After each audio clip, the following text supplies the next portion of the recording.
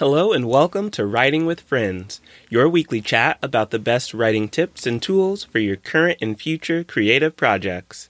I'm BJ Williams, a writer and scientist in Washington, D.C. And I'm Hillary Barnes-Martinez, a writer and educator in San Diego, California. Today, on Season 3, Episode 2, we'll be taking a tool deep dive. We'll be highlighting the features and the challenges of a tool we think you'll find helpful as a writer. That's right. And the tool we'll be talking about today is voice memos. All right, let's get into it. Hillary, tell us a little bit about voice memos. Sure, BJ. Now, for most of us, the Voice Memos app may be relegated to screen 5 or 6 of our phone, or we might have even deleted it entirely. Still, most smartphones these days do come with a Voice Memo app pre-downloaded.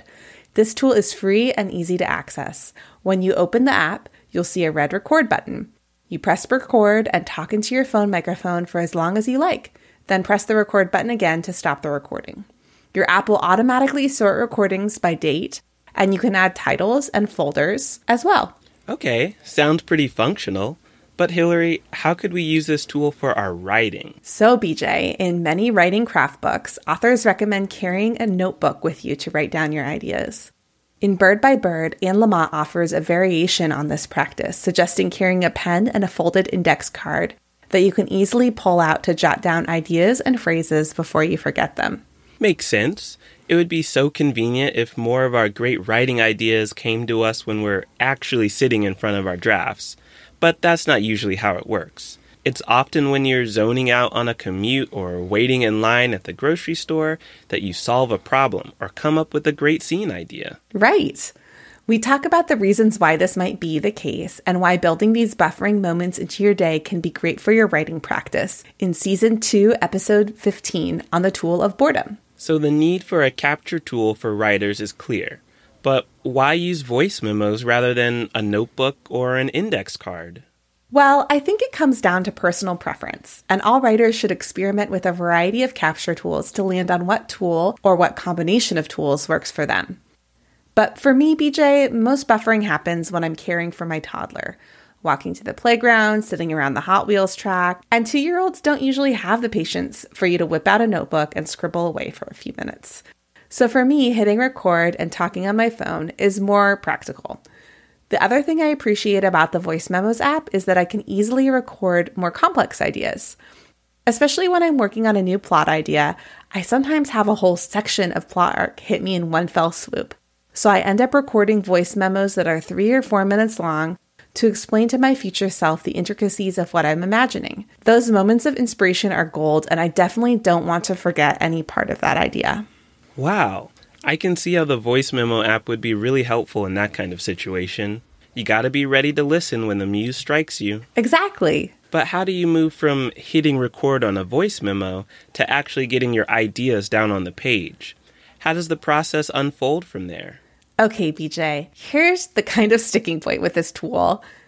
I feel like most of us actively hate getting voicemail, right? Right. Well, the next part of the process is basically listening to a voicemail, except it's you getting a voicemail from yourself, and most of us aren't too keen on hearing recordings of our own voices. Definitely cringe. As a podcaster, this is an issue we're both painfully aware of. Right, but it has to be done. So in order to make voice memos usable in my writing practice, I find a designated time to sit down and listen to my recordings. If they're brainstorms for an upcoming first draft, I form them into a loose outline that I can incorporate into my formal plot and character outlines at a later time. If the memos are for a draft that I'm currently revising, I make notes about the ideas on my revision spreadsheet. Ah, yes, the infamous revision spreadsheet. We talk about that in Season 1, Episode 10. Yes, we do. So the bottom line for using voice memos in your writing is this. Recording is the easy part. You have to make regular time to sit down, listen to your recordings, and capture your ideas on paper or on your computer in a way that you can easily reference while you're planning or writing. Got it. Or else you're going to end up with like 45 random voice memos that pile up. Yeah, super overwhelming. At that point, I think you would just have to declare voice memo bankruptcy. Exactly. Nobody has time for that. Okay, Hillary, let's wrap up the podcast with our key takeaways about voice memos. Takeaway number 1. You don't need to do anything to acquire this tool. Your phone most likely has a functional, easy-to-use voice memo app already downloaded. Takeaway number 2.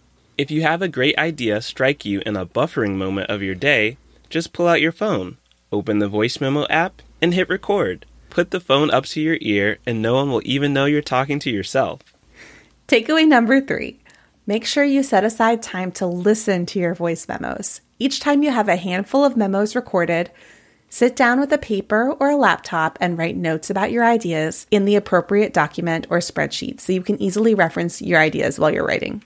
If you try out a voice memo app, let us know how you like it by writing to us at writingwithfriendspodcast@gmail.com. That's all for this week. Let's sign off with our current read. What is your pick of the week, BJ?